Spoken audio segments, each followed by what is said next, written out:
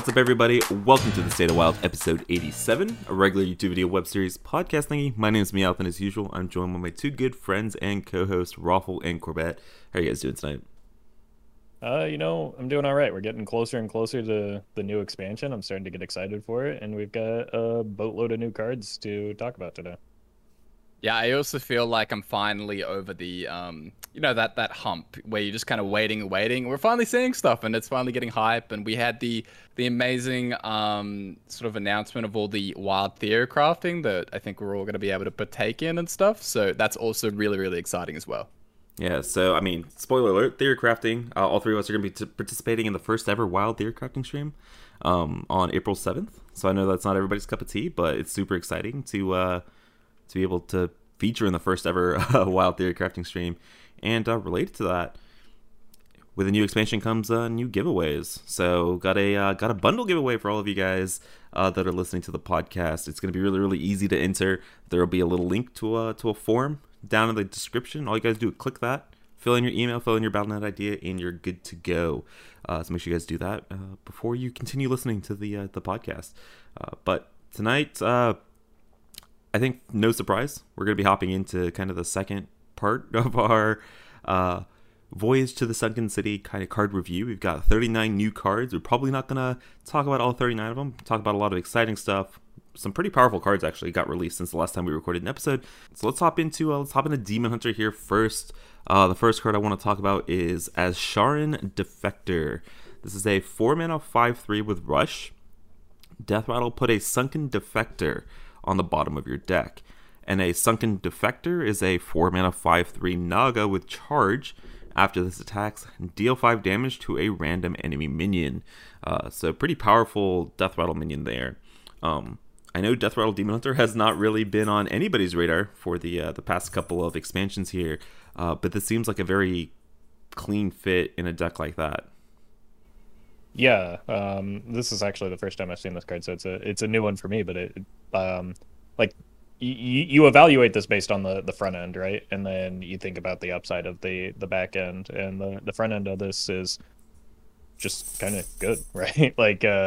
You're happy to get this off of your 3-mana guy. You're okay bringing it back with N'Zoth just because it does have immediate board impact, but also the second half of it is a Naga, which will maybe work for your N'Zoth board as well, and come back that way if you're able to work in some kind of dredge synergy, or just pop a Polkeld in there, which you might be doing already. So yeah, this seems like a reasonably high quality card. It's just a matter of whether or not Death Rattle Demon Hunter can come back as a deck.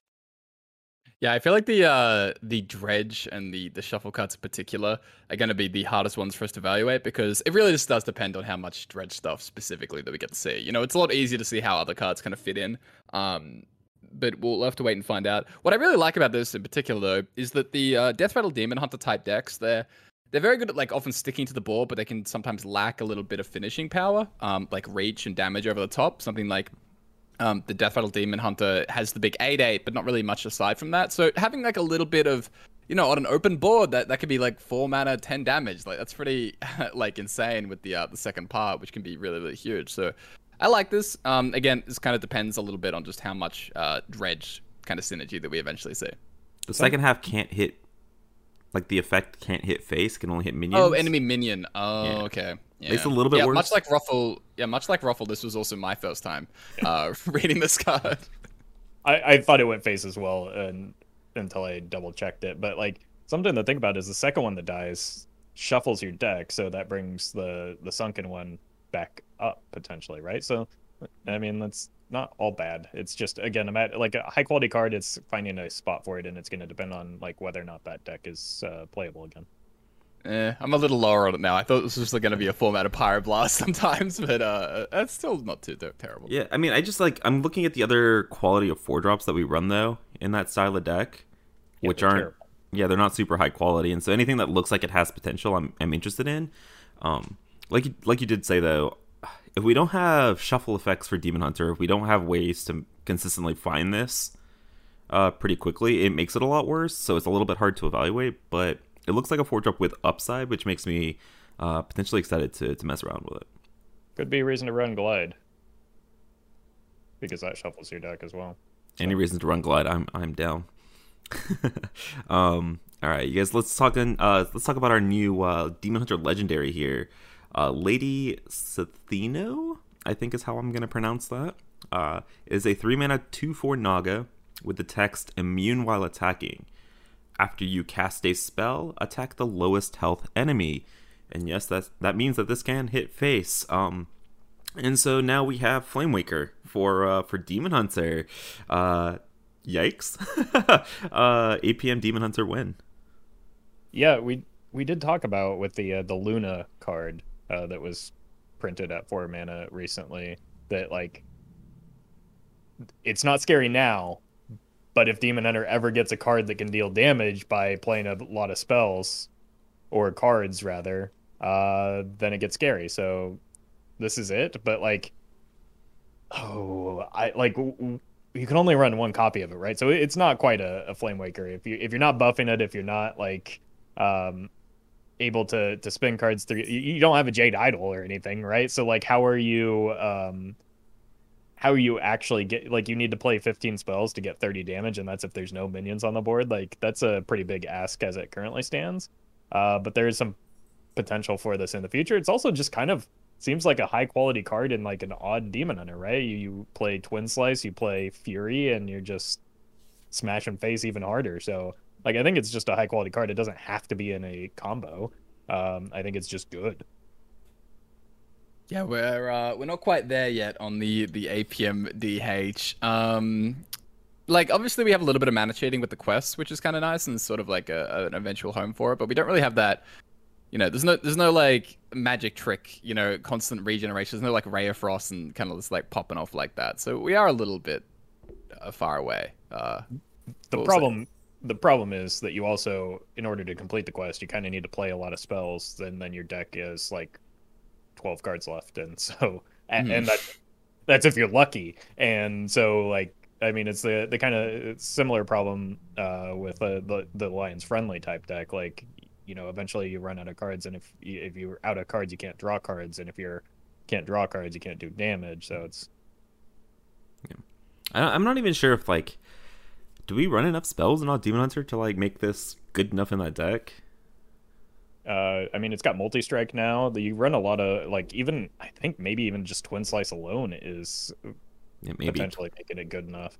Twin Slice, Fury, Illidari Studies, Mana Burn are like the 4 that are coming to mind. Yeah, I think it's still at 3 mana is probably not great in odd DH. Like Crane has never been super fantastic, I think, in that deck, and that's like a very similar card. Well, Crane is like makes your minions immune when they're attacking. You don't really care about you care about going face in odd Demon Hunter. Well, I mean, like this card, immune while attacking, like the idea of just being able to make a trade and then, you know, keep ball presence and stuff like that, and you know, not give up your minions. Like, yeah, this can kind of double up on phase attacks, but I don't know. 3 mana, it's so funny where 3 mana is so expensive in odd DH that I honestly just can't see it. No, I'm not completely sold on it. Like it's you know, you give the deck a little bit of cost reduction maybe, and it does that. But I mean, it's just going to get removed right away most of the time. So I don't know how much value you can get out of it just like plopping a 2/4 into play, but definitely worth taking a look at. Will it still attack if it's frozen by a Snowfall Guardian? Yeah, I'm pretty sure they still attack through freeze. Okay, there you go. That's how you beat Free Shaman. Easy. All right, let's talk about 2 of our epic minions here for Demon Hunter. One of them might synergize with a couple cards we've already talked about today. Wayward Sage, 2 mana 2/2 Naga with Outcast. If you play it from Outcast, you reduce the cost of your left and rightmost cards in your hand by 1. Even more mana reduction for that APM Demon Hunter. No, no, you don't get it. Like you're paying the 2 mana to reduce 2 mana. Yeah. Well, I hear 0 mana 2/2. Yeah, I'm actually reasonably excited about this, but not necessarily the APM deck. I mean, is this just like a good card and just aggro Demon Hunter? Like, it just mana cheating and just flooding the board and stuff like that. I don't know. Yeah, I mean, you're maybe not too happy if you pulled off a direct Thar, which you probably would want to be running in that deck. Yeah. So that's kind of like less good as a free 2-mana 2/2 in that situation, but like in other situations, like you're probably keeping it in your mulligan though, so you're maybe less likely to pull it off of direct Thar than some other minions for that reason. Yeah, I mean 0-mana 2/2s always got a lot of potential, right? So I don't know, Demon Hunter's in this really weird spot where we really need to wait for the reversions to see how excited we are for these non-odd Demon Hunter cards, right? Because what they end up reverting, I think, is going to tell a lot about the future for the class in Wild. So we'll maybe revisit a lot of these Demon Hunter cards once we get that announcement on April 5th. And last but not least here for Demon Hunter, we have Coilscar Commander, 6-mana 2/6 Naga with Taunt. Battlecry, if you've cast 3 spells while holding this, summon 2 copies of this. So it's a 6-mana 2/6 with Taunt, which is garbage. But if you do have it active, it becomes a 6-mana 6/18 with Taunt, which is good, except it comes down on turn 6 in a deck that you're just going to get hit by Snowfall Guardians and Flurgle Toxes and Spreading Plague and Poison Seeds and stuff like that. So not super hype here about Coilscar Commander. The upside just isn't really great. I feel like we've seen this card in different forms before, and it rarely sees play. Like, just throwing stats into play on turn 6 isn't going to win you games of Hearthstone and Wild. Yeah. Come on, guys. Hand buff Demon Hunter. Come on. Where's the hype? I don't think hand buff Paladin would play this card. Yikes. That tells you a lot, right? Yeah, not great. Yeah. Yeah. All right, so that'll wrap it up here for Demon Hunter. Let's hop over to Druid. Let's start with Azsharan Gardens. This is a 1-mana spell that says, give all minions in your hand +1/+1. So just to confirm, this is all minions in your hand. This is not a Mark of the Lotus, because that would be busted. So this is kind of a Smuggler's Run from Paladin with upside, because the Sunken Gardens that get put on the bottom of your deck say 1 mana, give +1/+1 to all minions in your hand, deck, and battlefield. So that is, man, this is just 2 Paladin cards power crept in 1, right? You power crept Smuggler's Run, and then what is the card called? Invigorating Sermon. Yeah. I mean, this card seems strong. I just don't know if there's currently a home. Yeah, it feels like it's close to being good in like Beast Druid, because you do tend to hold minions, but then you run so many spell generators for your minions in that deck that it feels like it's not going to get that much. Like, it's going to hit a handful of minions maybe. I've been playing like Beast Druid off stream a little bit just to see how it is, and it I don't know how I'm saying this, but it almost feels like Mark of the Lotus doesn't even feel that great at times, because you're just trying to like stack a board. I prioritize composting a lot of times over a Mark of the Lotus so that I can get to my Arbor Ups, which then close out the game. It's like I'm having a hard time seeing where this fits as well, because like what it really, especially the front half, wants you to be holding a lot of cards in hand, and that's kind of very different than the aggro decks that we've seen in the format and typically see. I actually think Gardens here is the type of card that could really push its own archetype. It's really tough to envision that a lot of time in Wild, because the power level always seems so high and you don't really see it until you see it. But with like, if we get enough cards akin to Aquatic Form where that Dredge is relatively consistent, I can definitely see a bit more of an Embiggen Druid that is sort of a little bit of a higher curve that kind of, prioritizes. Basically, I'm picturing sort of a hand buff Paladin type deck where you're trying to really make the most of that Embiggen and the Gardens double upping effect. So things like Saronite and other cards like that could be really good. Especially just because Aquatic Form is so busted with it. Like, Aquatic Form is already like a very strong card. So yeah, I wouldn't rule this one out in some sort of a bit Embiggen type deck. Just the fact that you have so much redundancy for those types of effects there makes it sort of more worthwhile to go all the way in and build around these this card in particular. Yeah, I mean, we're talking about hand buff Druid here. Like, are you thinking stuff like Oracle of Elune as well in those styles of decks, or do you think that's maybe you're thinking like even higher curve? Like you mentioned Serenites, you go in like taunts maybe as Yeah, well. I'm thinking maybe like Oasis Surger, like that kind of top end, like get a couple of 5/5s with rush or 6/6s with rush. I don't know, something that's sort of more akin to that. Something that's a little bit more mid-rangey, but I mean, I haven't really thought too much about the specifics of the deck building, but that's the sort of direction I would be, thinking about. Yeah. That's a very good point though, right? Because we just spent a couple minutes here talking about how it doesn't really fit into any current archetypes, but it does, like you said, it's a very powerful card on its own. So, hey man, there's our first idea for that theory crafting stream, some hand buff druid. And it's gonna pair really really nicely here with the second card that you've already kind of alluded to, aquatic form. So this is a 0 mana spell for druid that says dredge. So basically, just a reminder, dredge says look at the bottom 3 cards, pick one of them, put it at the top of your deck. If you have the mana to play that card this turn, go ahead and draw it. So basically, you get to play a 28 mana or 28 card deck in Druid now, because you have this way to 0 mana essentially draw a card. Seems pretty good to me. Seems pretty good in a whole variety of archetypes, not even just as Handbuff Druid, but I could picture stuff like Dragon Druid, Token Druids, and maybe even Beast Druids really, really wanting this card. Yeah, I would want to play this in Beast Druid, just to find your Knights and Panthers. Like, I think it's going to be maybe a learning curve for some people in terms of when to play it, because like there is a failure rate. If you don't get the card, you hate running this card, right? Like it's you basically played a Sphere of Sapience for one turn that got immediately removed, and that's not good.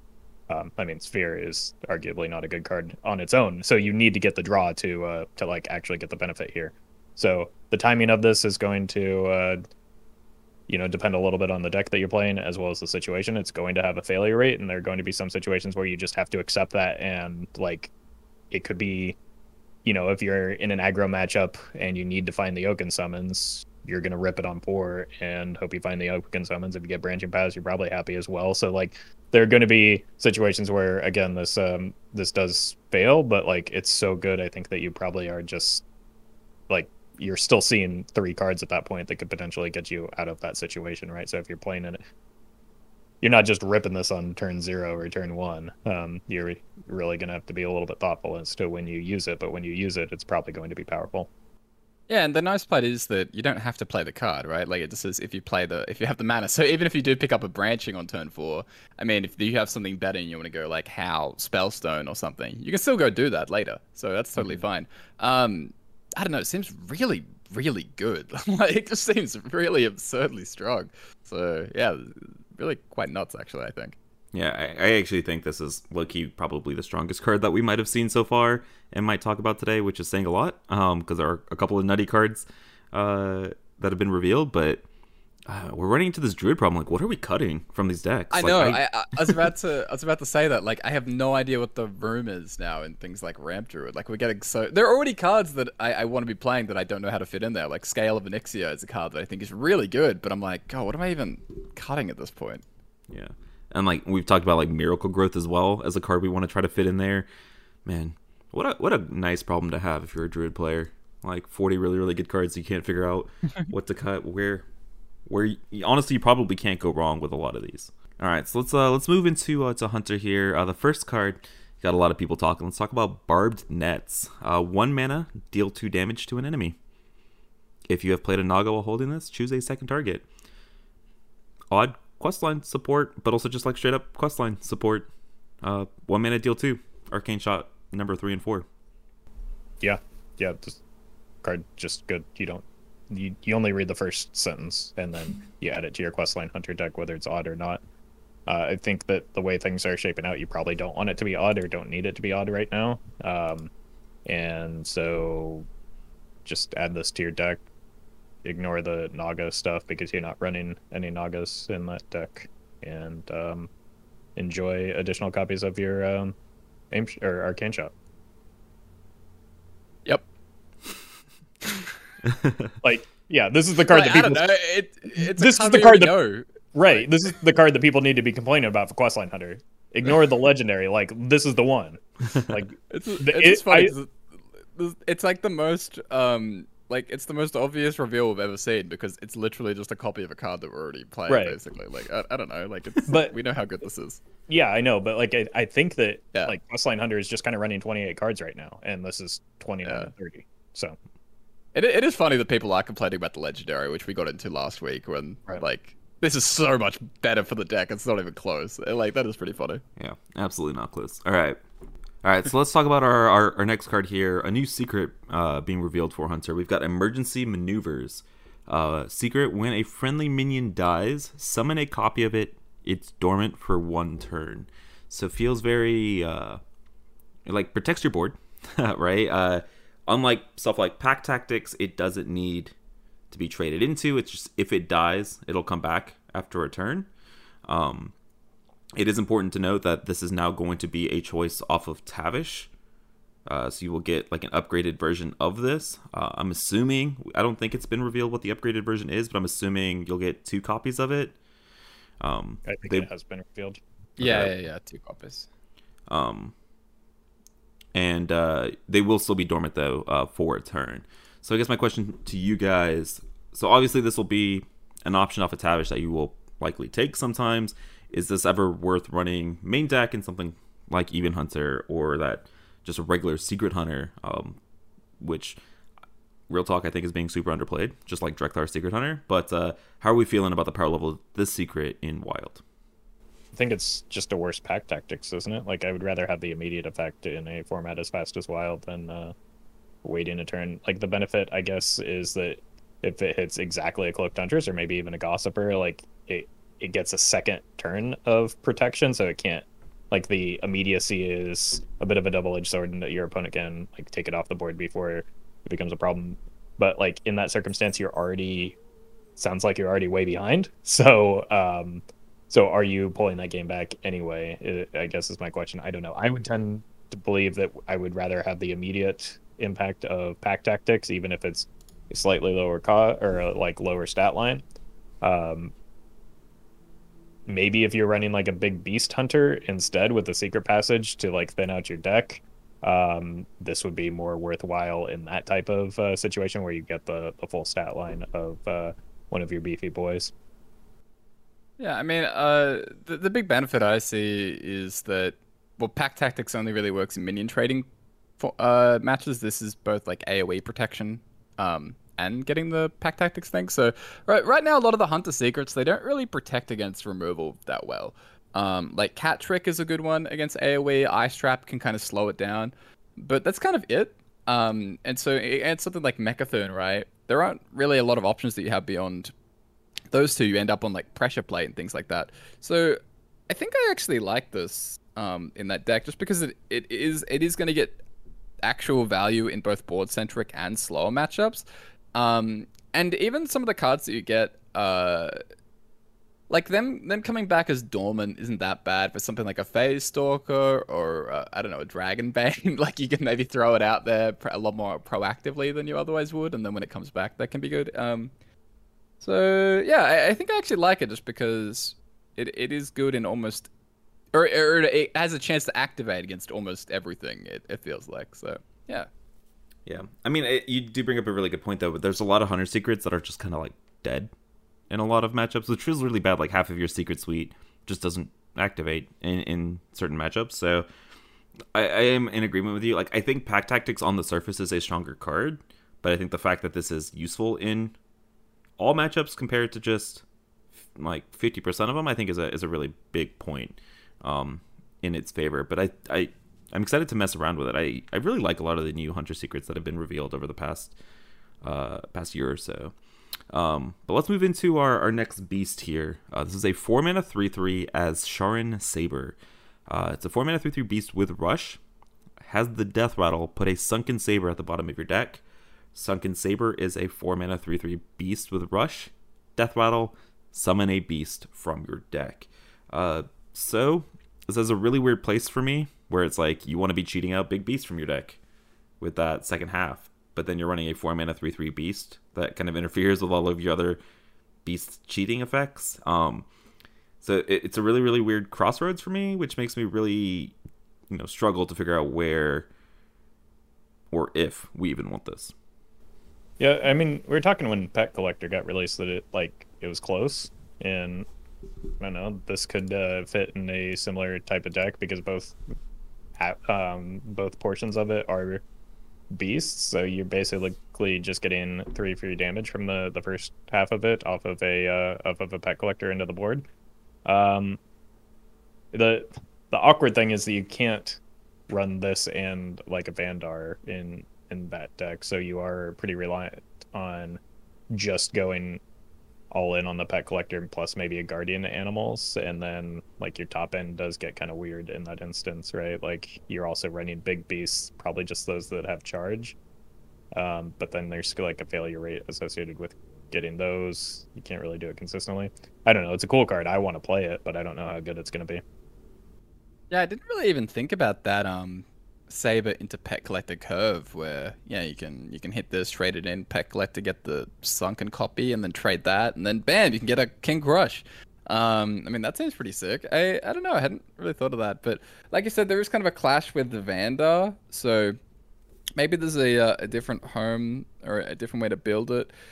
I never really want to rule out mana cheating. It's just, like Meowth said as well, though, there's some weird, there's some funkiness because the front part has the beast tag as well, which, while working very well with Pet Collector perhaps, does make things a little bit stranger for things like, well, I guess even Katharina, it might still be fine. I don't know.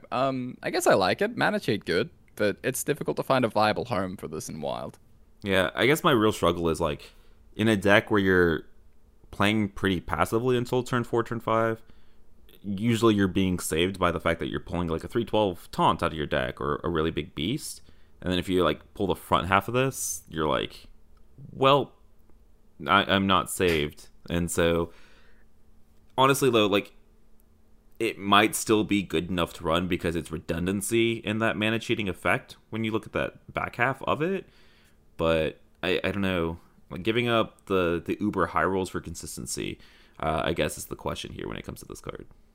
Right, because you are like you said, you are pretty passive your first, 4 turns with the deck, and this at least makes that only 3 turns now. So, like, I mean, there is maybe some hope there that could help offset it. So at least you get to do something on turn 4 more regularly. Yeah. Yeah, I think I'm a little lower just thinking about it. Yeah. The more you think about it, the worse it looks. I think so, yeah. Speaking of cards that look worse the more you look at them, let's talk about Naga's Pride.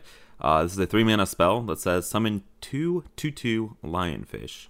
Lionfish are 2-mana 2/2 beast. If you played a Naga while holding this, give them +1/+1. So they become the 3-mana 3/3s. So 6/6 for 3 mana when we have cards like Petting Zoo and other broken cards in our format. This card it's not going to cut it in Wild. So unless you guys have anything you want to say about it, I'm going to hop over here to Mage and talk about the big legendary Commander Sivara. It's a 4-mana 3/5 Naga. Battle Cry: if you've cast 3 spells while holding this, add those spells back to your hand. So it is important to note that it will be the first 3 spells that you have cast when this enters your hand. So let's say you draw it early in something like Quest Mage, and you cast like 3 spells to try to complete your quest, and then you play Time Warp, and then you play this, you will not get the Time Warp back to your hand. That is my understanding as to how this card will work. You get like a magic trick and a biscuit back to your hand instead, which might not be the worst thing in the world. But that being said, 4-mana 3/5 situational Battle Cry. Does this really fit in the spell-based mage decks that we're looking at in the format right now? Because I don't know if it's strong enough to kind of support its own archetype here. Okay, I'll try and help then. On the Quest Mage front, I think it's really good in Quest Mage. I think, being able to dupe up coins is really, really nice. Obviously, so yeah, if you're not actually paying mana, but you're like trucking along on that quest completion, that's obviously really good. I'm trying to think of something that's beyond just Quest Mage. Nothing's really popping into mind. Like the thought of Secret Mage is there, but probably not just because like you're going to be holding onto this card for a long time and you can't really carry that many cards. So I don't really see it there. So I think it probably is just the Quest Mage slash Reno Quest Mage card. Yeah. And it'll be good there probably, particularly in the Quest version, I think, because you can run 2 copies of like Licensed Adventurer and stuff. Licensed Adventure, Mailbox Dancer, cards like that. Right. Yeah, you're running 4 copies of Licensed Adventure in that deck. Yeah. Like coins are one of the primary ways you complete the quest in the minion based version already. So like, yeah, like you said, getting free coins back to hand. Because I actually played that deck fairly recently, and I found myself like waiting for a brand to get extra value off of those minions, and now you can just like play them into the commander and probably be fine with it. Like, and you could brand. You're already running brand in the deck anyway, so you could brand the commander and get 6 coins. So that sounds gross. Yeah. That sounds gross. All right, Quest Mage enjoyers, rejoice. I don't know who's going to be rejoicing about Volcanomancy. It's a 2-mana fire spell here. Choose a minion. When it dies, deal 3 damage to all other minions. So there's some cute synergy here with stuff like lifesteal minions. So like if you play a Ziliax. I don't think so, because this says when it dies, deal 3. So it's actually the spell that's dealing the damage, not the minion. Yep. That's okay, Meowth. I saw the tweets. I know, they were wrong. That just makes this card so bad. I mean, it was already bad. Fair, but it like there was a cute synergy there, and then it was ruined. Yeah. Yeah. 2 mana, choose a minion. It's fine against Pirate Warrior. You like choose a pirate, and then you ping it off and clear a board. So it's like you play this on 2, and then you ping on 3. And then you still die to the Juggernaut because you're playing Reno Mage against Pirate Warrior. So, I don't know. It's a sweet card. I just don't think it's very powerful. I think it's a little too slow for our format. Right. It also gives the like if you make the play that you just described, you also give the opponent the opportunity to like adjust and play around it. Right. Like it telegraphs it. It's kind of like very similar to the Demon Hunter Sigil, where like, okay, well, I'm just not developing next turn, or I'm going to figure something else out to do instead of developing that turn. Like, hey, I drew this Ankar. Well, now at least I can play it instead of committing to the board any further. So, like Mage already has good enough board clears. I don't think that's the thing that's holding it back from being from having good decks right now. Yeah, I think this card is very, very cool. Just because, like it can be flexible where it can choose your minion and opponent's minion. You can ping it off. You can play it early and not immediately ping. Like super, super cool. Not going to see play. So, Yeah. Not going to see play. So let's talk about Paladin cards that are maybe going to see play. So let's start with the big one. I did not mean to do this, but let's talk about the Colossus minion first. The Colossal minion. So here's like the big mech. I don't know how we've got all these mechs in an underground city, but ignoring that fact, we've got the Leviathan. So the Leviathan is a 7-mana 4/5 mech with Colossal +1, with Rush, Divine Shield. After this attacks, Dredge. So you'll put a card from your deck on top of your library. And then the second part here, the appendage, if you will, the Leviathan's Claw is a 3-mana 4/2 mech with Rush, Divine Shield. After this attacks, draw a card. So the obvious play pattern here is you attack with the front half of the Leviathan, you choose a card to put at the top of your deck, then you attack with the second half here, and you draw that card. I think this is a pretty powerful card. I honestly think you're probably running this in something like in Reno Paladin. I guess the question is, do we like this in Mech Paladin? So like I know it's 7 mana.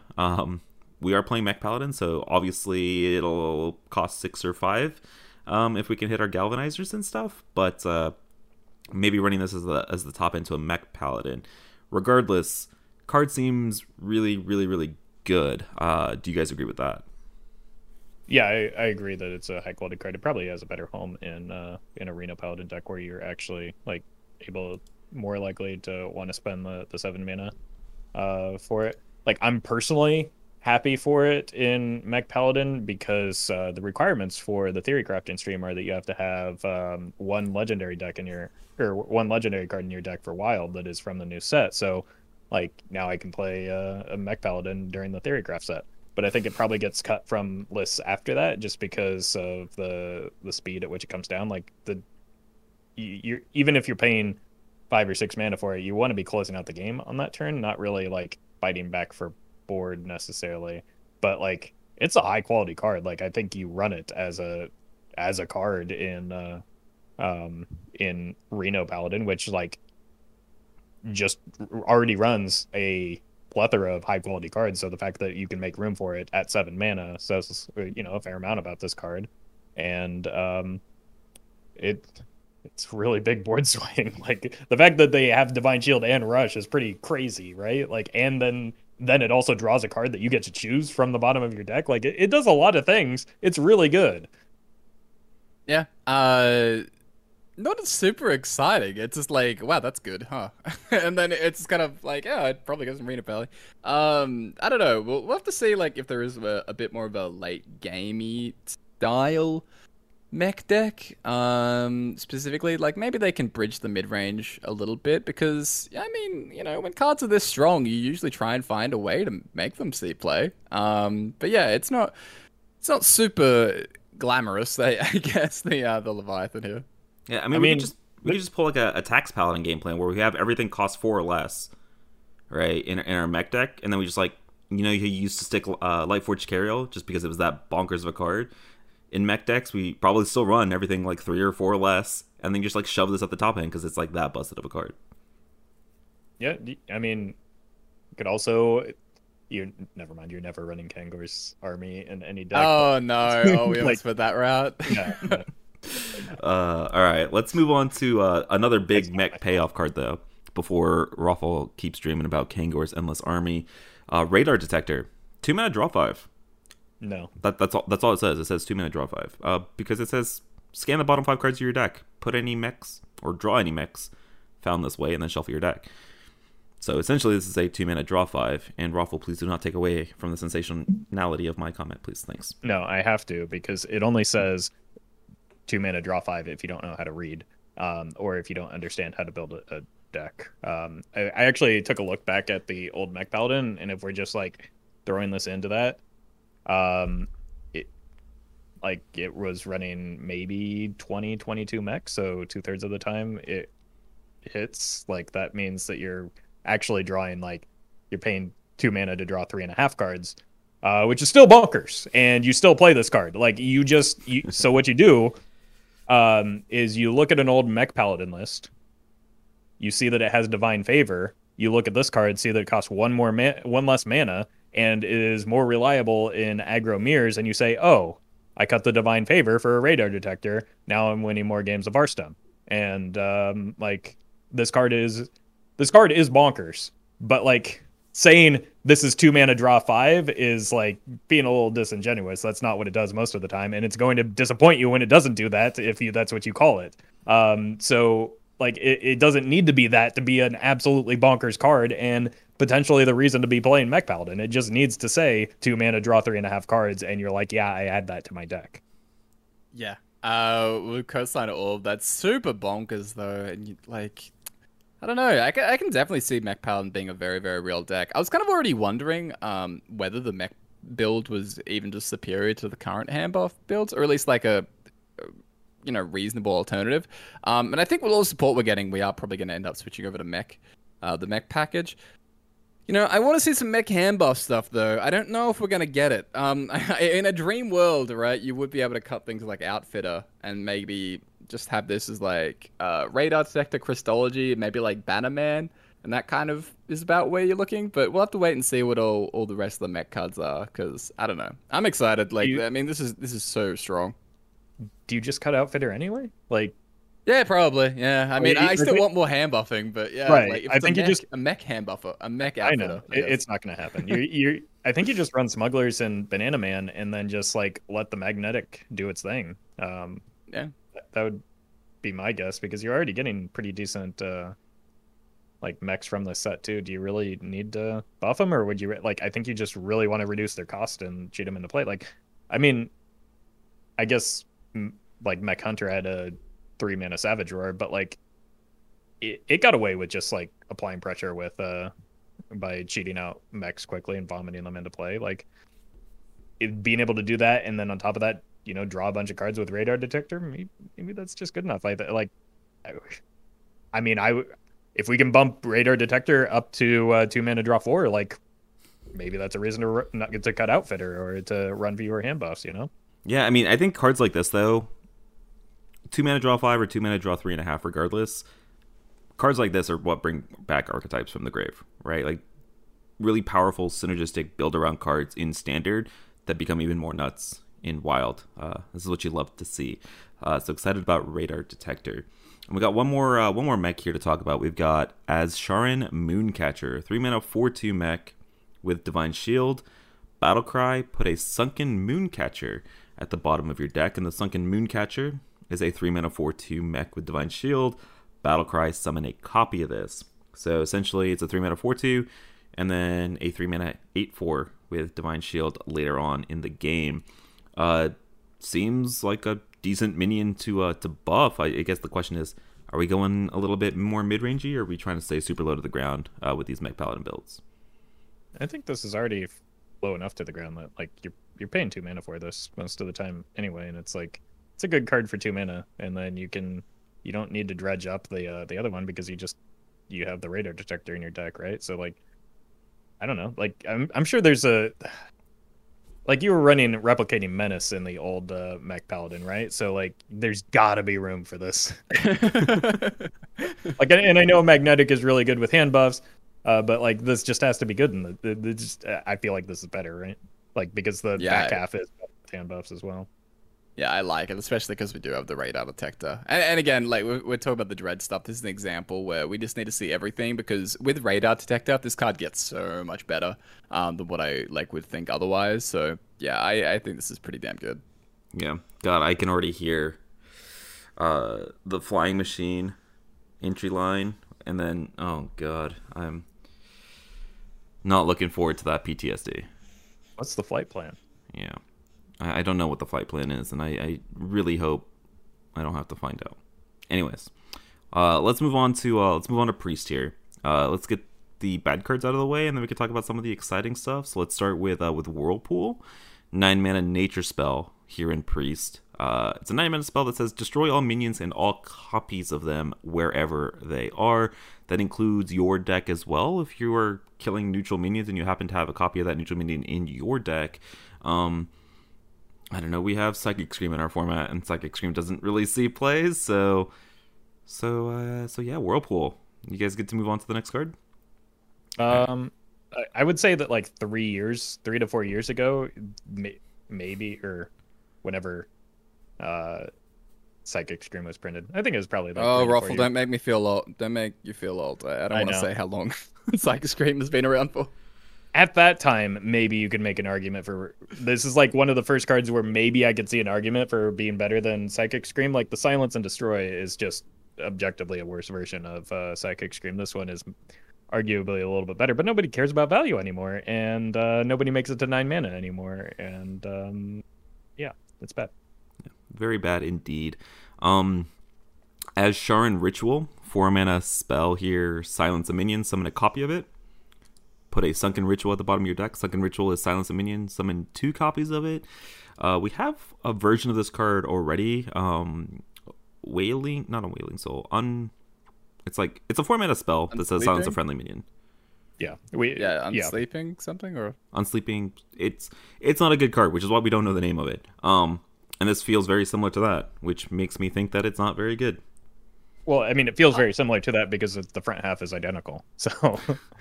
Yeah. Hey! This can silence enemy minions as well. So, we have a 1 mana card here that silences all enemy minions and also draws you a card when it's useless. So, I mean, I actually like this card a little bit. I'm not a complete Silence Priest doubter. Is that sacrilege? I don't know. I like the idea of Silence Priest. I mean, I'm gonna play it because I've been looking for a reason to play Silence Priest, but like I don't think it's going to be the thing that makes the deck good. Although we haven't tried Silence Priest with a Palm Reading available to us. I have tried Silence Priest when Drekthar came out. Oh. Still not worth running over normal interfire. Absolutely no way. Yeah. Wow. Nobody. Yeah. I mean, that being said, it is me, and this is the genius of Roffle and Corbett, so maybe there is a list out there somewhere, but I played it, and I was like, it was cute when you like Drekthard into 2 humongous Razor Leafs and then killed them the following turn with like blesses and stuff. But Yeah. I think the current versions of Inner Fire are just like way too consistent to merit thinking about Silence Priest. So, which is sad. Humongous Razor Leaf Silence Priest was like, it was sweet, but not sure if it has a home. Let me hope for a little bit, all right? Just let me believe. No, feel free. If you can make it work, God, I will play so much of that. But I have my doubts until proven otherwise. All right, so let's move into our next 2 priest cards here. And it just seems like perfect that we talk about 8 PM priests, because we've got Handmaiden, 3 mana 3/2 Naga that says battle cry if you've cast 3 spells while holding this, draw 3 cards. And then you have Priestess Valish. Valish? We're going to go with that. It's a 0 mana 1/1 Naga. That's 0 mana legendary, by the way. Important for all of you Fist of Rodin enjoyers out there in Shaman. Now you actually get a legendary off of your Lightning Blooms. But she says, refresh a empty mana crystal for each spell that you've cast this turn. So basically, 0 mana at 4 or 5 mana. I mean, let's talk about this. Let's talk about Nazmani, Bloodweaver, Radiant Elemental, Priest. Do these 2 cards push it into like legitimate viability in Wild? Seems doubtful. You're making your insights and Drekthars a little bit less consistent in that way. Like, what's the payoff, I guess, is my question, other than maybe a bunch of giants. So yeah, maybe Greyfor is good. Greyfor Arcane Giant. Takes a lot of spells, but that deck can do a lot of spells. It depends on how quickly it can pop off. But is that better than just getting to Auctioneer? I don't know. It's gonna be really tough to evaluate. I think this is a card that like has the potential to be very broken, but I think like my knee-jerk reaction is that people are maybe overreacting to it a little bit, because I like again, what's the priestess in particular. I think the Handmaiden's nuts. Like I think Handmaiden is just disgusting in like Arena Priest, or just about any like spell heavy priest. Like that card seems just silly. I'm a little bit more skeptical of the priestess Valish, because it's like you're spending a lot of mana, but like where are you getting, I guess, is my question. Where do you end up with? And like if at a certain point you already have infinite mana with that Nazmani Bloodweaver deck, so like what is adding more mana crystals that you get you for that, I guess, is my question. Yeah, the Handmaiden in particular just looks sort of busted in something even like Spell in a Fire Priest. I don't know, there's probably just gonna be a lot of priest decks that see this and they're like, oh, 3 mana draw 3, that seems above average. Yeah, so that seems good. The Priestess, I was totally with you when I first saw it, because it is difficult to see exactly like where the payoff is. Like, how does it practically fit into a deck? I'm not sure, but I think it's also a kind of card where I was kind of talking a little bit earlier, where you don't know it until you see it. Like this is the type of card that can definitely open up its own thing and really, really push something that hasn't previously been that viable in Wild. Mana cheat equals strong a lot of the time, and especially in a format with Radiant and, you know, doubling up on Radiance and Shadow Visions and things like that, you can probably do some pretty silly stuff potentially. So I don't know. I'm very excited to dive into all things 8 PM Priest and Spell Priest and everything like that. Mana cheat Priest. So I'm not exactly sure where it is, but mana cheat good. So, yeah. Do you not see this fitting in? Like, I know you were playing like a Nazmani Bloodweaver Priest with Lothebs and like the new Malagos. Do you not see this, like both these cards, like slotting in kind of ideally in there? I know that you are lowering your spell density, but you have 2 draw 3s now in your deck to continue to find you gas, so maybe you're okay with kind of lowering the spell density just a little bit.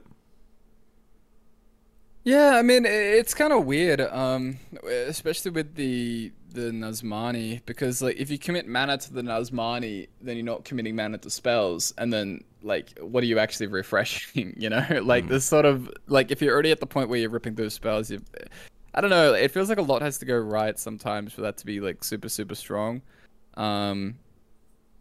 I guess with palm reading and like powered shield, things get a little bit more comfortable, but I don't know, like maybe there's a way to build it and make it kind of good in that home as well. But yeah, there could also be something completely different, unique. So I'm not sure. I'm having a lot of a tricky time just thinking about what the deck looks like, and I'm not thinking about it too much to be honest until we see everything.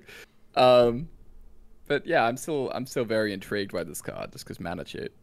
Yeah, I think that if it is going to be something, it's going to be something in a different direction than what we've seen before, like Corp said. Like, I think mana cheat, inevitably this card is going to find somewhere. I don't see it right now, and the places I keep seeing it being suggested, it's just like, but is that better than is that improving the deck? Like, again, with Nazmani, if you have infinite mana, like, why are you refreshing mana crystals? Like, if you, and even in that case, so you, with like the Malygos version of that, like you operate under the assumption that you have infinite mana. You're not paying mana for Malygos anyway. Malygos draws your entire hand, whereas Handmaiden only draws you 3 cards. And on top of that, you're again making your consistency a little bit lower with your horns and your insights to the point where you can't get to the Nazmani as quickly, and you can't get the infinite mana available to you as quickly. So it's just like, if this is going to do something, it's going to do something in a different deck entirely. And again, like whether it's Nazmani or Radiant, like you have with Palm Reading already, you have nearly infinite mana in the decks where you're playing spells or a lot of spells that would make use of this. So it's like, I don't know. How are you benefiting from it other than, playing this plus like you play Nazmani on 3, you play a bunch of spells for 0 if you've or either reduce their cost or you're just running them naturally. You play second Nazmani and then or you play this and then get to play the second Nazmani so that you actually get infinite a little bit faster. But that, like, a lot of things have to go right there. You've got 3 minions in hand, which means you don't have a lot of spells in hand, so it's like I don't know. I think a card we talked about last week, Switcheroo, helps Priestess a lot because it means that you can sort of direct the build and make it a lot more consistent, which does help wherever this probably ends up landing, I think. Yeah, that's true. That's true. I haven't been considering Switcheroo with it as much because when I see Switcheroo, I just see Darkness and Boris. So maybe that's my. I know it's hard to move past that meme after like the absolute Twitter indoctrination that we went through. Right. I sense Corbett Theorycraft deck number 1, right? That's 2 switcheroos, 2 of the 3 mana draw 3s, and you got a legendary in there. I see a Theorycraft deck right there, baby. All right, let's move on to Rogue here. Let's not get too bogged down in time. So we've got 2 legendaries and a pretty sweet epic card to talk about here. So let's start with the Azsharan Vessels. This is a 5 mana spell that says summon 2 3/3 pirates with stealth. Put a Sunken Vessel at the bottom of your deck, and the Sunken Vessel is a 5 mana cast when drawn spell that says summon 2 3/3 pirates with stealth. I gotta shill my Shuffle Rogue just a little bit here because I love that deck. It's not a good deck. I know it's not a good deck, but this with Stowaway, it's so good. And we also have the Cutlass to help discount this. Okay. That's it. That's all. I'm moving on. It's a 5 mana spell that summons 2 3/3s. I know it's not very good, but I'm gonna play it and have some fun. Let's talk about Krakatoa. So this is the colossal minion for Rogue here. Krakatoa is a 6 mana 6/5 beast, colossal +2. It's gonna summon 2 Krakatoa's Claws. So Krakatoa's Claws are 2 mana 2/1 beasts with rush. Death Rattle. Equip a 2/1 Claw. Krakatoa has the text, your Krakatoa Claws have +2 attack. So that means the minions that you summon are 4/1s with rush, and then the weapon that you equip on Death Rattle, as long as Krakatoa is still alive, will be a 4/1 weapon, because it is named Krakatoa Claw, the weapon itself. That's a lot on a card. But we are looking at a 6 mana spell here in Rogue. outside of I'm thinking about stuff like Even Rogue, Reno Rogue, but don't give me that face. Where do we see this? Where do we see this kind of seeing play legitimately? If there is a home for it. I'm not seeing a home for it presently, like because Even Rogue isn't a real deck, and I think that Let me have something. Come on. maybe you could consider it in Arena Rogue, but I think you want to be a lower curve than that in most of your Arena Rogue type decks. So, yeah, I don't see it. I don't know. This card does a lot of stuff. Like this is a lot of things going on, a lot of power. I'm a little bit of a Reno Rogue believer. You know, like we'll get to another card very shortly about Reno Rogue. Why I have some hopes for it. So yeah, I mean it does that. Like Reno Rogue is kind of the only conceivable rogue deck that goes this high of a curve, right? So everything else is kind of just out the window. Yeah, I mean this is a 16 or six mana 14/7, right? On its surface, you're summoning 2 4/1s with Rush that equip a 4/1 weapon on Death Rattle. Like that's stats. It does a lot of stuff. It does a lot. That's a lot of stats. Okay. And so, like if you're playing like an aggressive Reno Rogue with kind of the top end of Kravatoa and the next legendary that we're about to talk about, I can conceive. I would kill for this to be a little smaller and be a 5-drop and put in Odd Rogue. Like that would just be great. But we can't give any of those Odd Rogue enjoyers anything good, right? No, can't give him a smidge. No chance. Not one bit. I'm excited about Kravatoa. If anything, God, the art on this card, it's a giant freaking crab, dude. I'm so excited for this. Even if it sees no play, I'm gonna be playing it just a little bit. All right, so let's talk about kind of the big hype one though. Let's talk about Pirate Admiral Hooktusk. So Pirate Admiral Hooktusk is a rogue legendary, 8 mana, 8/8 pirate.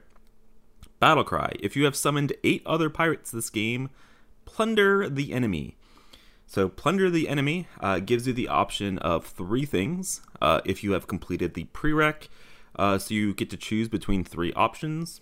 So you can either take their supplies, so you take 5 cards from the opponent's deck, and this is like straight up take them. They are now running a 25 card deck because you have taken 5 of them and added them to your hand.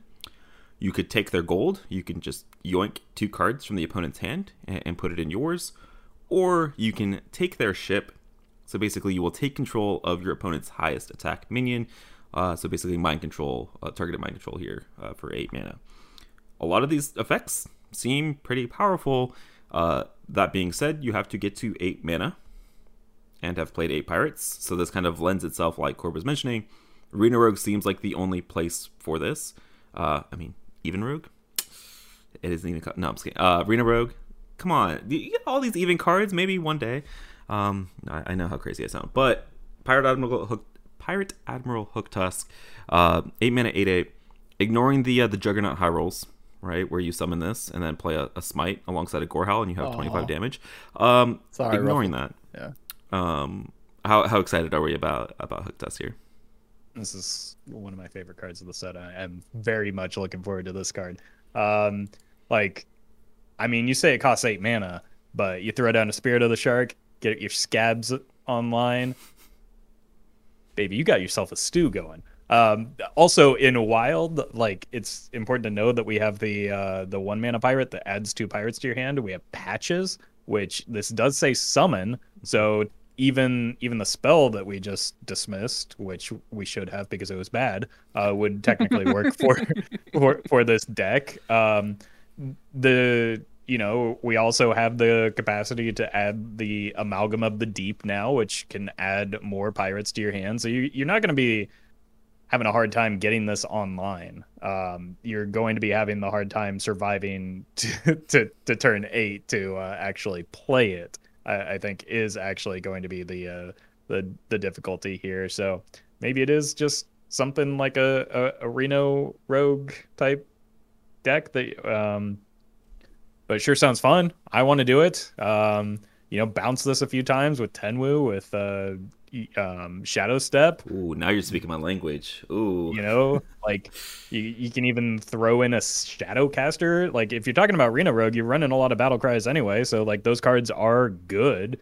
And again, we have enough redundancy. You have with your pirates that you can get this online pretty quickly. You've got like raiding party as well. Like, I think there's a deck there where you can certainly get the requirement online. It's again just like you're dead by the time you do it, so that's the bummer. But it's going to be something that's going to be really fun to do during the theory crafting when we're all just kind of goofing around, and maybe like the first week of the expansion. But like, I don't know, seems cool.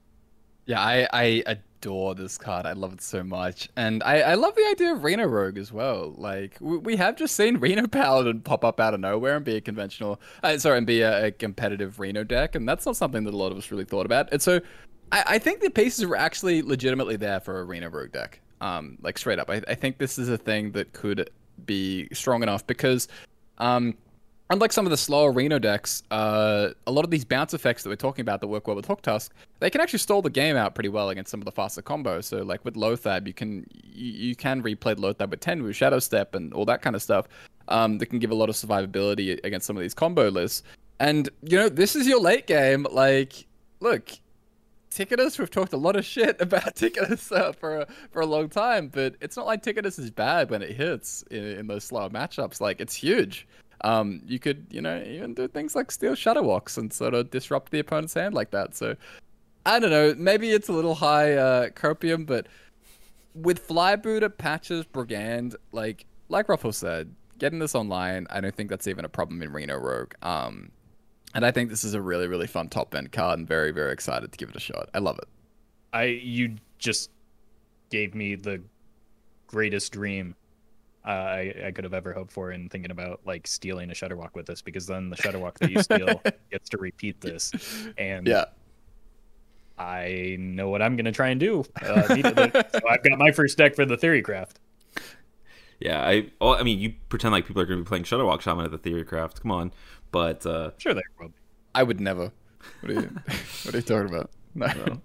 You're telling me, Meowth, that you don't want to like interact with people during the theory crafting stream? No. Theory crafting stream is all about me. I don't care about anybody else. Nobody else gets to have fun. So, yeah.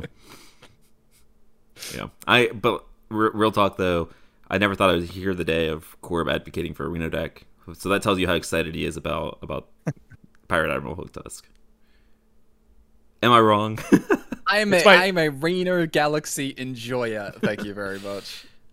This is my favorite card of the set so far, though. Like, hands down. It's up there for me. I really like this card, and it's like one of those cards that's gonna be like 10 times more powerful in Wild than it is in Standard. So like, we get our fingers crossed that like maybe it doesn't get nerfed or anything like that. We actually get to enjoy. Worry.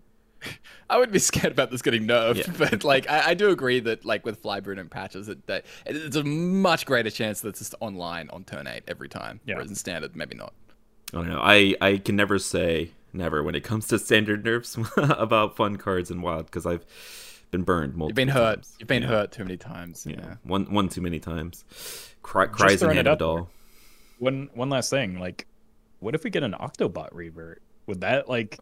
Well, Octobot doesn't rotate for another year, so we got some time, unfortunately. It was a Baron's card. All right. Circle the calendar, Ruffle. Yeah, I'm looking forward to it already. All right, let's move on to Shaman here, because Shaman got a ton of new cards. So let's go ahead and start with the one that everybody was freaking out about. We've got the legendary here, Radiance of Azshara. This is a 3-mana, 3/4 elemental legendary minion. It has fire spell damage +2. Your nature spells cost 1 less. After you cast a frost spell, gain 3 armor. So kind of one of your big payoffs for multicaster Shaman. Immediately people were like, whoa, unstable evolution with this Sork Apprentice in Shaman. Galen, one of the lead devs for Play Hearthstone, has already confirmed. Tweet went out. When Voyage to the Sunken City goes live, Unstable Evolution will have its functionality change from a repeatable this turn card to an echo card, which it was already. It just didn't have the echo keyword on it. By attaching the echo keyword to it, it's going to get hit by that Snip Snap nerf where echo cards cannot cost less than 1. And so I'm going to head back to Galen's tweet here. While they function mostly the same, we apologize for being unclearly worded for a short period of time. We also understand that a fun part of this card is to randomly generate something like a Radiant Elemental and to have a crazy turn. So even though this will now work with Mistwraith, it'll effectively still be a nerf to the fun, so there will be full refunds on Unstable Evolution. So they have kind of preemptively addressed this concern about a wild interaction here between Radiance of Ashara and Unstable Evolution. So with that being addressed, Radiance of Ashara does still seem kind of nutty, even without the Unstable Evolution interaction. Yeah, I mean, it's an elemental that gets fetched off of Dungeoneer as well. Like, there's spoiler for some of the other cards, but there's a lot of like payoff for the multicaster type effects that Shaman already is kind of running a lot of variety of spells. So like there's a lot to play with here that has some serious potential, I think. Like, again, I think that maybe this is one of those instances where, you know, maybe you just shove it into Shadowwalk Shaman, but I think the real benefit is potentially in something that we haven't necessarily seen yet. Maybe a a multicaster burn style like we've been seeing in Standard. I don't know. It looks cool, and there's some other cards that kind of support that type of archetype within this expansion as well. So there's definitely something there.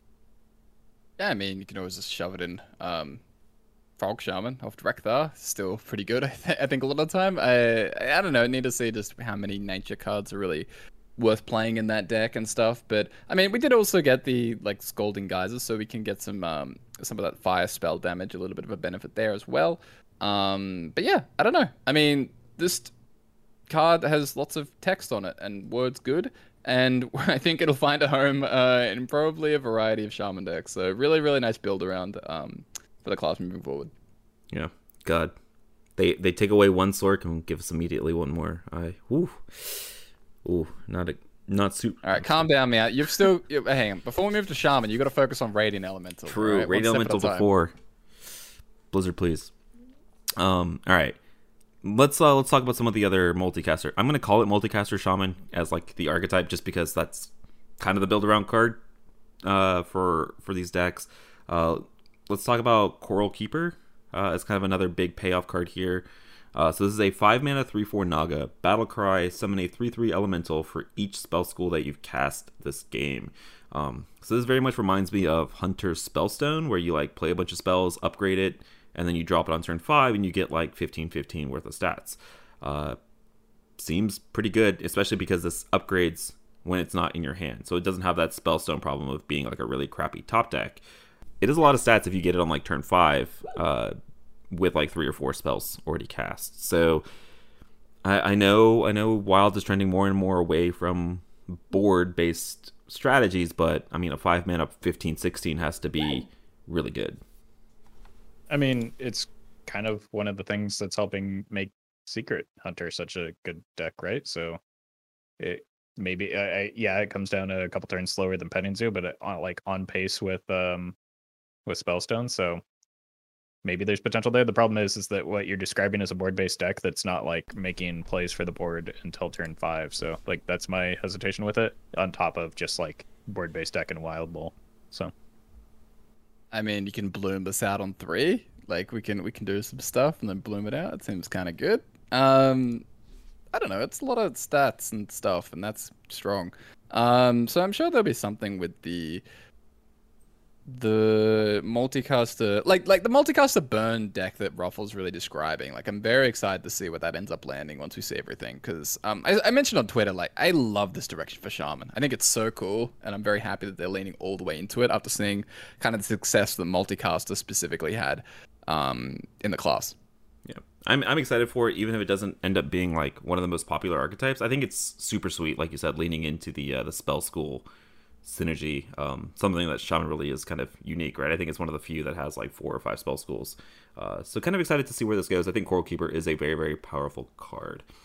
All right, so moving on from there, let's talk about a couple of spells here. Let's talk about Schooling. This is a 1-mana spell. It says add 3 1/1 Piranha Swarmers to your hand. So just a reminder, Piranha Swarmers kind of scale every time you play a Piranha Swarmer.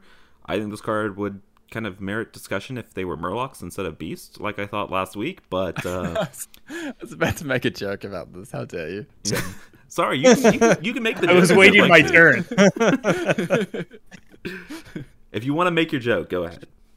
No, the moment has passed. Regardless, I don't think adding 3/1/1 rushers to your hand is good enough for Wild. So I'd like to move on unless you guys want to chime in here. So let's talk about another 1-cost spell here. We have the Azsharan Scroll. So Azsharan Scroll is a 1-mana spell that says discover a fire, frost, or nature spell. I'm assuming it gives you one of each of the 3 options. So it'll offer you 1 fire, 1 frost, 1 nature. And then put a Sunken Scroll on the bottom of your deck. The Sunken Scroll is a 1-mana spell that says add a fire, frost, and nature spell from your class to your hand. It is important to note that neither of these spells do have a spell school, which might limit their usage just a little bit. But in standard Quest Mage, like the ability to discover a spell that progressed your game plan and discover a situational spell was powerful in standard. I don't know. Do you think that this, like, would you run this over something like Investment Opportunity? I think in Frog Shaman, like outside of just like the pure multicaster Shaman builds, would you run something like this in that style of deck? I don't think so. I think if you're running this card, you're running it to like fill out your multicaster type effects. Like as a standalone card, 1 mana. Like, there are a lot of bad shaman spells that fit those classes. So, like, there are going to be times where even if you need a specific spell school, you're not going to be able to pick it because the option is just so bad. So, yeah, I'm not sure about this one. Yeah. Yeah, not super into it either. Like, even in the multicast deck, I'm not sure about it in Wild. Yeah, just because Ruffle said there are a lot of terrible stuff out there for Shaman over the years. Man, it's really sad. Ever since they removed that Discover opportunity, Discover kind of just has not felt super strong. Well, I mean, this one... I know this one's not really related to that. Yeah, I'm just talking but about just generally. Discover, yeah. Discover effects don't make me excited anymore in Wild ever since they removed that class bonus. But let's talk about Wrathspine Enchanter. This is a 7-mana 5/4 Naga. 7-mana 5/4, but it has a pretty insane battle cry potentially, because it says cast a copy of a fire, frost, and nature spell in your hand, targets chosen randomly. It is important to say that this says cast a copy, so if you were to, I don't know, macaw it, you could cast another copy of the fire, frost, and nature spell in your hand. I guess the question is, what are the really sweet fire, frost, and nature spells that are out there that, like, you drop this on turn 7 and you have an absolutely absurd board swing? Do we know yet? I mean, I was looking at them and it doesn't look great. Like, you have things like maybe Don't Stand in the Fire for a one-sided board clear as your fire spell, Glaciate as your frost spell, and then like either Eye of the Storm or Stormbringer as your nature. Like, it's not looking good for the things that you want to do with this. But I mean, it's something to keep an eye on, I guess. But I don't know. You could use Spirit Echo as your nature spell and get this card back to hand and just keep replaying it for a bunch of Glaciates. Ooh. Yeah. But it has to die, so Infinite value in Shaman? That's never something that we've had before. yeah. No kidding. Not as exciting. I was trying to see if there was anything there that you guys had thought of, but yeah, nope. I think card's just bad. It's also just 7 mana. All right, last but not least, actually another one of these Shaman cards I'm actually super excited about. Bioluminescence, 3 mana nature spell. Give all of your minions spell damage +1. I don't really know where this finds a home, because I don't think this fits in stuff like Frog Shaman, where you naturally want to take advantage of the spell damage. But that kind of seems gross in the right kind of deck. This potentially like 3 mana spell damage, like +3 or +4 for the rest of the turn.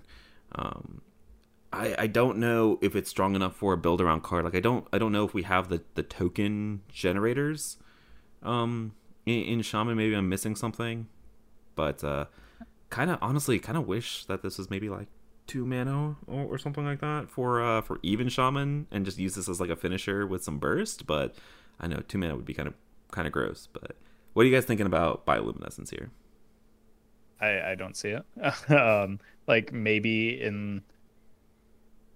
maybe with Coral Keeper in that like multicaster burn type deck, so you could, but like I don't know, that's clunky. That requires things to stick in a format where things don't stick, and if they do stick, it means you did. So like yeah, you always have to keep an eye on a card like this because Lightning Bloom is going to exist in Wild in perpetuity. But I don't know, like I feel like you can just, you already have the Rune Dagger in Frog Shaman. You want to kind of brute force your way through your deck and do it in like number of spells, not necessarily the spell damage itself. So you're also hitting Overdraft through your big burst, which costs 1 mana. This costs 3. So I don't see it. Yeah, it seems too clunky. I don't know. Radiance into Voltaic Burst into this, into stuff. I don't know. It seems way too much, I think. Hey, there one day will be a deck where you drop this and it's like spell damage +5, crackle lightning bolt, and you're just like dead, regardless of the board state. So maybe one day, like Ruffle. Well, no, not regardless of the board state though, because you would have to have a board to make that play work, right? Like, well, as in like you don't care about taunts, or you don't care about your board being frozen by Snowfall Guardians. You are right about Voltaic Burst, easy carry. Yeah, exactly. I think Voltaic Burst is maybe there, but then it's also just like. But then you're running Voltaic Burst, right? And aren't you just still gonna get more damage off of your Overdraft than you are from like your Bioluminescence in that type of deck anyway? So like, what are you even doing? Hey, I'm gonna mess around with it. It's gonna be bad. It's gonna be another one of those pet cards that I have that just like is absolute garbage, but I won't ever give up on it. So don't worry, it's gonna be there. Let's talk about this one Warlock card here. 3 mana 3/4 Murloc as Sharon Scavenger. Battlecry, put a Sunken Scavenger at the bottom of your deck. The Sunken Scavenger is a 3 mana 3/4 that says give your other Murlocs +1/+1 wherever they are. So battlefield, hand, and deck. This is a spider tank though in Murloc Warlock. I don't know. The Sunken Scavenger's busted, but then you're playing Murloc Warlock, and yeah, I'm not seeing Murloc Warlock being a thing in our format, unfortunately. Yeah, I'm gonna try it, but I keep wanting to use the Murloc, like MURLOCK, but it's just not going to come across via podcast if you can't see the text. So, yeah, Murloc Warlock it is, and Murloc Warlock not looking too hot. All right, let's move into Warrior here. We've got 4 cards. Let's start with the Fires of Zin Azshari. 2 mana fire spell. Replace your deck with minions that cost 5 or more. They cost 5. This seems like a Raffle card if I have ever seen one. I love it. I cannot wait for this. I'm going to smash you idiots with a bunch of 5 mana big stuff, and you can't stop me. Honestly, I don't even think you can be mad at that point if that does happen. Are you planning on playing this on like an even warrior so that you can like gain as much armor as you possibly can and then play these 5 cost minions, or are we just like? I don't care. I'm just gonna. Yeah, I was like, yeah, we haven't got that far. Like, what are you talking about? I'm just gonna. My plan was to put as much card draw in the deck as possible so that I can find the fires as quickly as possible, and that was about as far as I thought. Maybe I make it even. I don't know. Who cares? Like that. You got to make it even for that maximum clickbait. That's the thing. I think you might anyway, just because, like you said, you're not going to be doing any. Like, you just want to weave in those hero powers. You don't do anything until you play this card, other than draw cards. So, we'll see. Yeah. Speaking of drawing cards, I do want to just like Martian was playing a pirate, not a pirate warrior, like a warrior combo deck. The combo irrelevant, but there's like that draw engine of what is it called, Forge in the Souls, and then the 2 5/1 tradable weapons, which actually, warrior combo deck aside, actually seems like a pretty decent card draw engine, which might be worth looking at for decks like this. I actually played even warrior I played Even Warrior 2 days ago. And I did indeed use that package. What? Okay. I played it off stream. That's what I do in my free time. What's the point of playing that deck if you're not making content? What's wrong with you, Corp? Like, what are you doing? I was trying to win Ruffle. I looked at it and I was like, this is the nuts. And then I realized, oh, it's 2 a.m. I need to go to sleep desperately. That's a sign you need some sleep. Oof. All right. That aside, though, that draw engine does seem pretty powerful, and I think more decks should take advantage of it, including the Fires of Zin Ashari deck. All right. I'm on it. Thank you, Raffle. I'm looking forward to the YouTube video. I'm looking forward to getting Body Bite in the Theatercraft stream and then being featured in the YouTube video. That's what I'm excited for. All right, let's talk about the Trench Stalker. I think this is the first ever 8/9 minion that we've ever seen. It is a 9-mana 8/9 beast. Battle Cry. Attack 3 different enemies. Or 3 different random enemies, sorry. They power Craft King Crush. Not really, but also... Kind of at the same time, yeah. Yeah, kind of did. Yeah. Like, I mean, no, the fact that it's on a Battle Cry is kind of disqualifying, right? Like, you're not, I don't know. Yeah, and the fact that it's a Battle Cry means that when you cheat it in, it sucks. Which exactly. means... So you're not playing it in Big Warrior. Like, where are you playing it? You're not, like, benefiting it from getting it back off of a new Zoth or anything, so... You're not playing it as the answer. I see a face from Corb. I don't know if he is agreeing or if he like... Oh, it's 9 mana in Warrior and a Battle Cry. I don't know what you want from me. You know what? No, I'm playing it for 5 mana after I play Fires of Zin Ashari. So, boom. All right, you'll also be playing this card that is absolutely terrible, I think. Lady Ashvane. 5 mana, 5/5 Battle Cry. Give all weapons in your hand, deck, and battlefield +1/+1. No pirate tag, nothing like that. It's just a 5 mana, 5/5. No, but you still run this. Everybody, what you do is you put this card in your Pirate Warrior. Just put it in there. Just put it in there. Play it along with Nelly, and you've got 2 new good cards. You're fine. Just run it in Pirate Warrior. Well, at that point, nobody can make fun of you for not or bully you for not playing any new cards in your deck day 1. Yeah, exactly. Ruffle, our listeners are way too smart to get caught up with what you're trying to do here. Okay, well, this next card, you're definitely putting a Pirate Warrior. I mean, do we want to at least touch on the Lady Ashvane for a second? I mean, much better green skin, like 8 Bomb Warrior, guys. Actually really good with Bomb Warrior curves from the wrench. Okay. Convincing? Anyone? No? Okay. Why isn't this why isn't this a Naga? It looks like a turtle, dude. It doesn't look like a Naga. Like if it's got a shell of some sort. All right, never mind. Move on. Turtle dudette, meow. Turtle dude, yeah, Lady Ashvane, you're not wrong. Yeah. No, and I'm just like staring at the art trying to figure out what the heck it is. Yeah. Anyways, as Sharon, the names in this set, I can't with these names. As many times as I've said as Sharon, I think I'm still saying it wrong. As Sharon Trident, 3 mana, 3/2 weapon. Death Rattle, put a Sunken Trident at the bottom of your deck. The Sunken Trident is a 3 mana 3/2 weapon. After your hero attacks, deal 2 damage to all enemies. Wait, all enemy minions. Yeah, put it in your Pirate Warrior. Yeah, board clears in your Pirate Warrior deck. Yeah, it's perfect. So what happens is you draw this, or if you draw this, before you complete the first stage of the quest, you're still fine because you can draw the Sunken part of it off of the first stage of your quest. So just put it in your Pirate Warrior. It's fine. God. I really hope nobody's actually taking it seriously. I really do. I hope they are.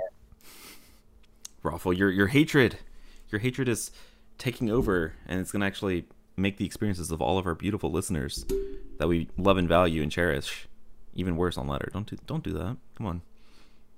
I know. They're playing Pirate Warrior. They deserve it. That's all I'm saying. Aww. Damn.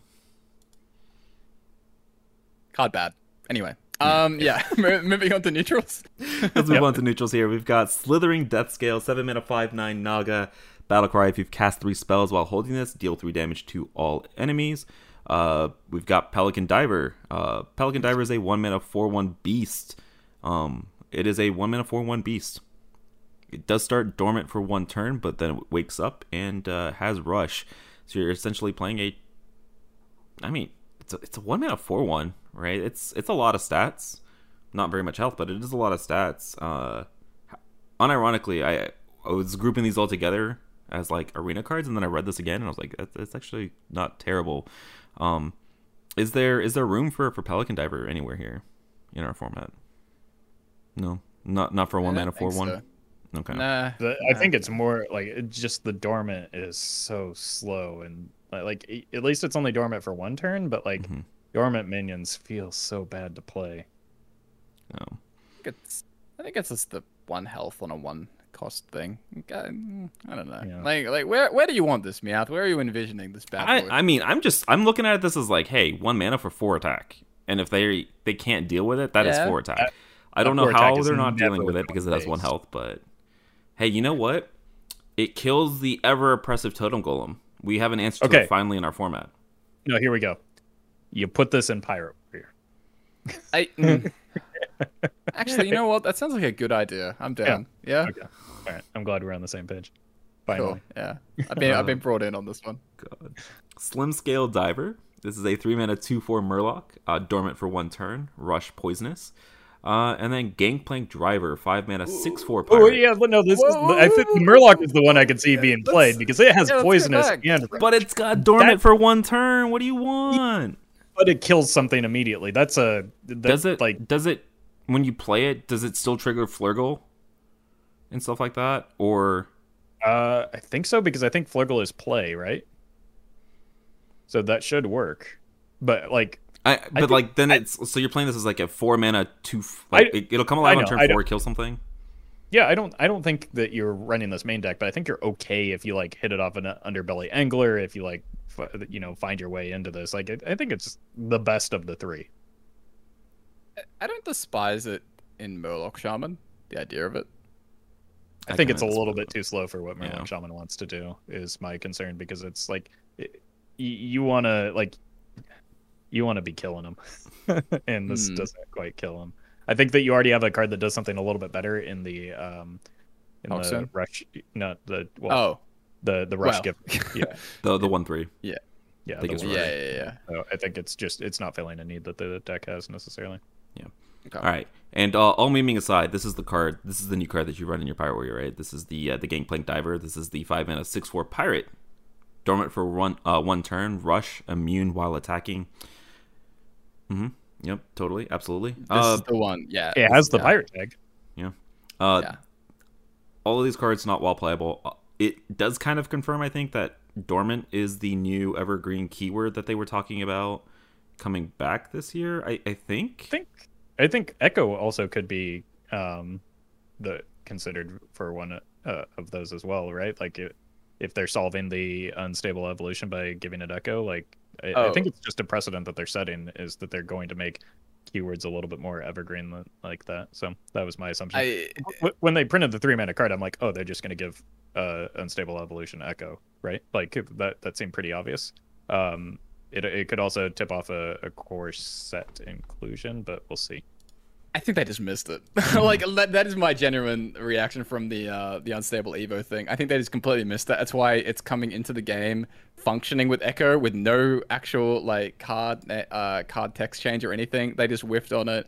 It got pointed out on Twitter. They thought, okay, it needs to be changed. I think that's what happened. So. Either way, at least it's getting changed before the expansion instead of shortly after. I think that's a better precedent to set. So I don't really care whether or not they saw it, as long like if they're changing it, I'm probably like for the health of the format, I think it's a good thing. Yeah. All right. We still have 2 cards left to talk about here, though. Let's talk about Naga Giant. Yet another giant on the block. This is a 20 mana 8/8. It is a Naga. Cost 1 less for each mana that you have spent on spells this game. Unfortunately, unlike Arcane Tyrant or Mana Giant, you actually have to spend mana on this card, which makes it really bad. God, why do I want to spend mana to cheat out my 8/8s when I could do things for free? 20 mana. Oh my god. Even if you spend every mana on spells, I don't think you can get this out until like turn 7. Turn 7. Yeah, that's 21 by 6. Which is... So turn 6. Yeah. Card sucks. I mean, it's another it's a bit more redundancy for Holy Wrath Paladin that doesn't actually need that redundancy. So no, Nice. just pass on this. I would still rather run, I think, Thekel Molten in that deck. So. Oh yeah, absolutely.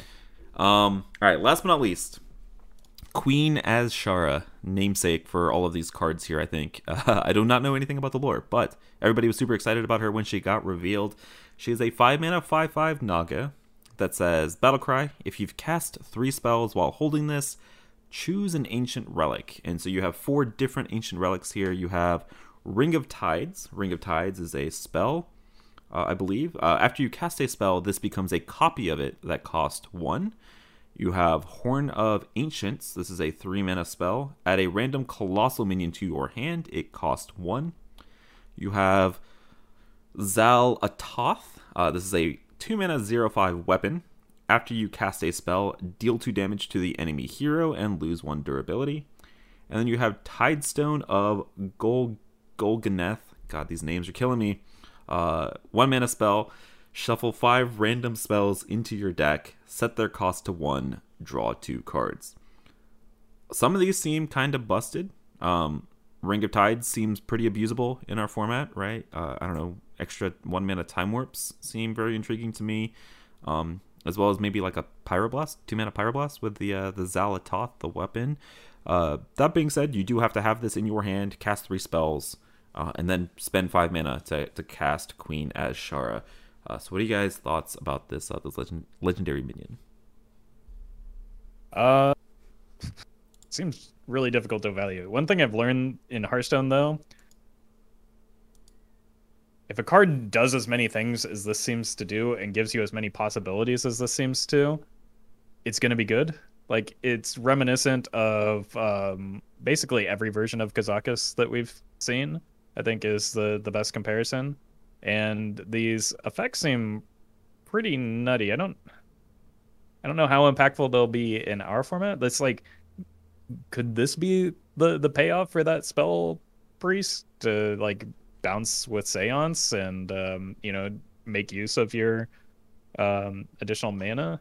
Maybe, I don't know. You could get like 4 Mind Blasts for a total of like 6 mana.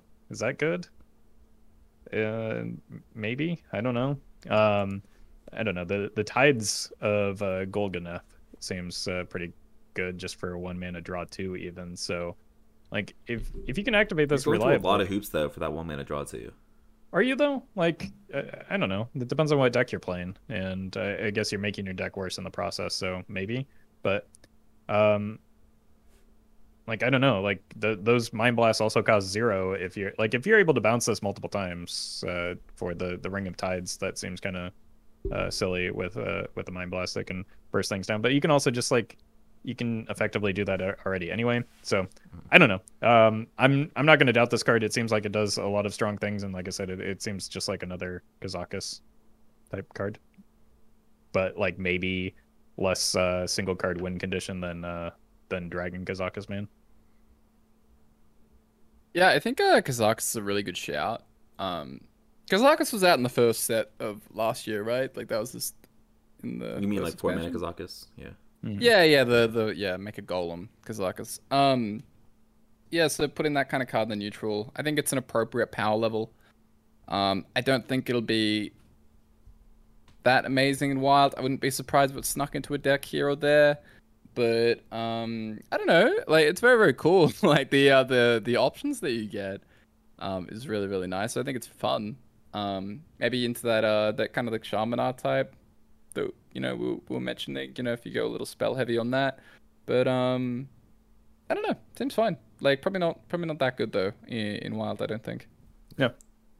I have a lot of hesitation with these cards, and this is just, I guess, I don't know how easy it is or how consistent it is gonna be to have this in your hand when you cast the 3 spells, right? Because there's gonna be a lot of times where you top deck this and it just like feels awful, or cards like this that have this requirement.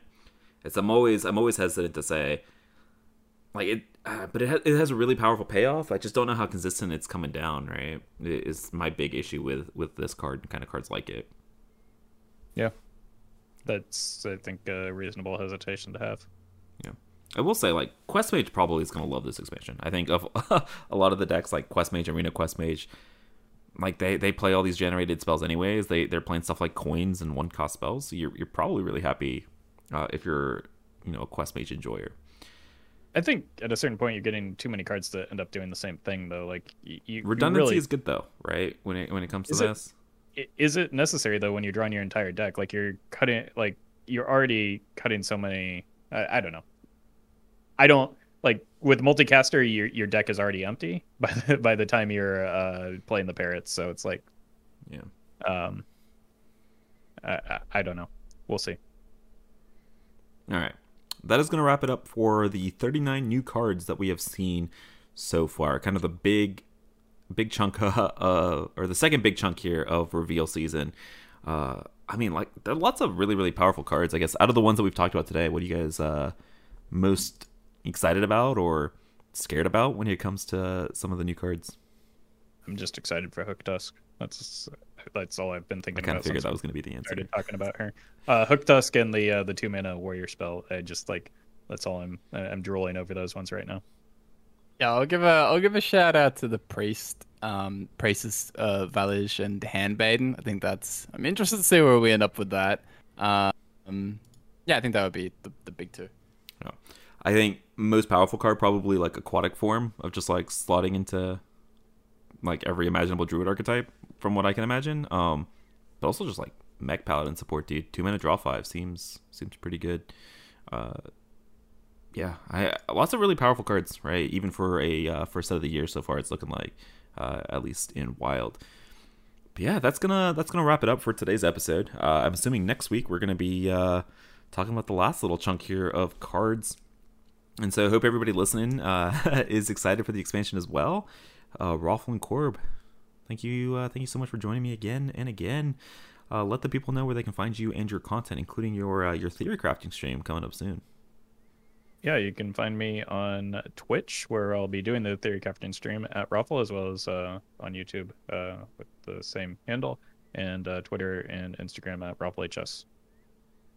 Yep, and you can find me on Twitch, Twitter, YouTube at Corbett Games. So thank you guys very much for listening or watching. You can find me at Get Me Out on all those platforms. So just a couple of reminders here as we close out the show. If you guys are listening on Spotify, Apple Podcasts, YouTube, anything like that, if you guys enjoy the content, make sure you guys drop a like, comment, subscribe. Small thing, but it does actually support us a ton. And of course, there's a giveaway going on. Make sure you guys don't forget about that. Really, really easy to join. Make sure you just go down to the description, click that link. It'll also be in the pinned comments if you guys are on YouTube. Appreciate you guys listening all the way to the end. You guys are awesome, and we will see you guys again next week to talk about even more cards. Have a good one.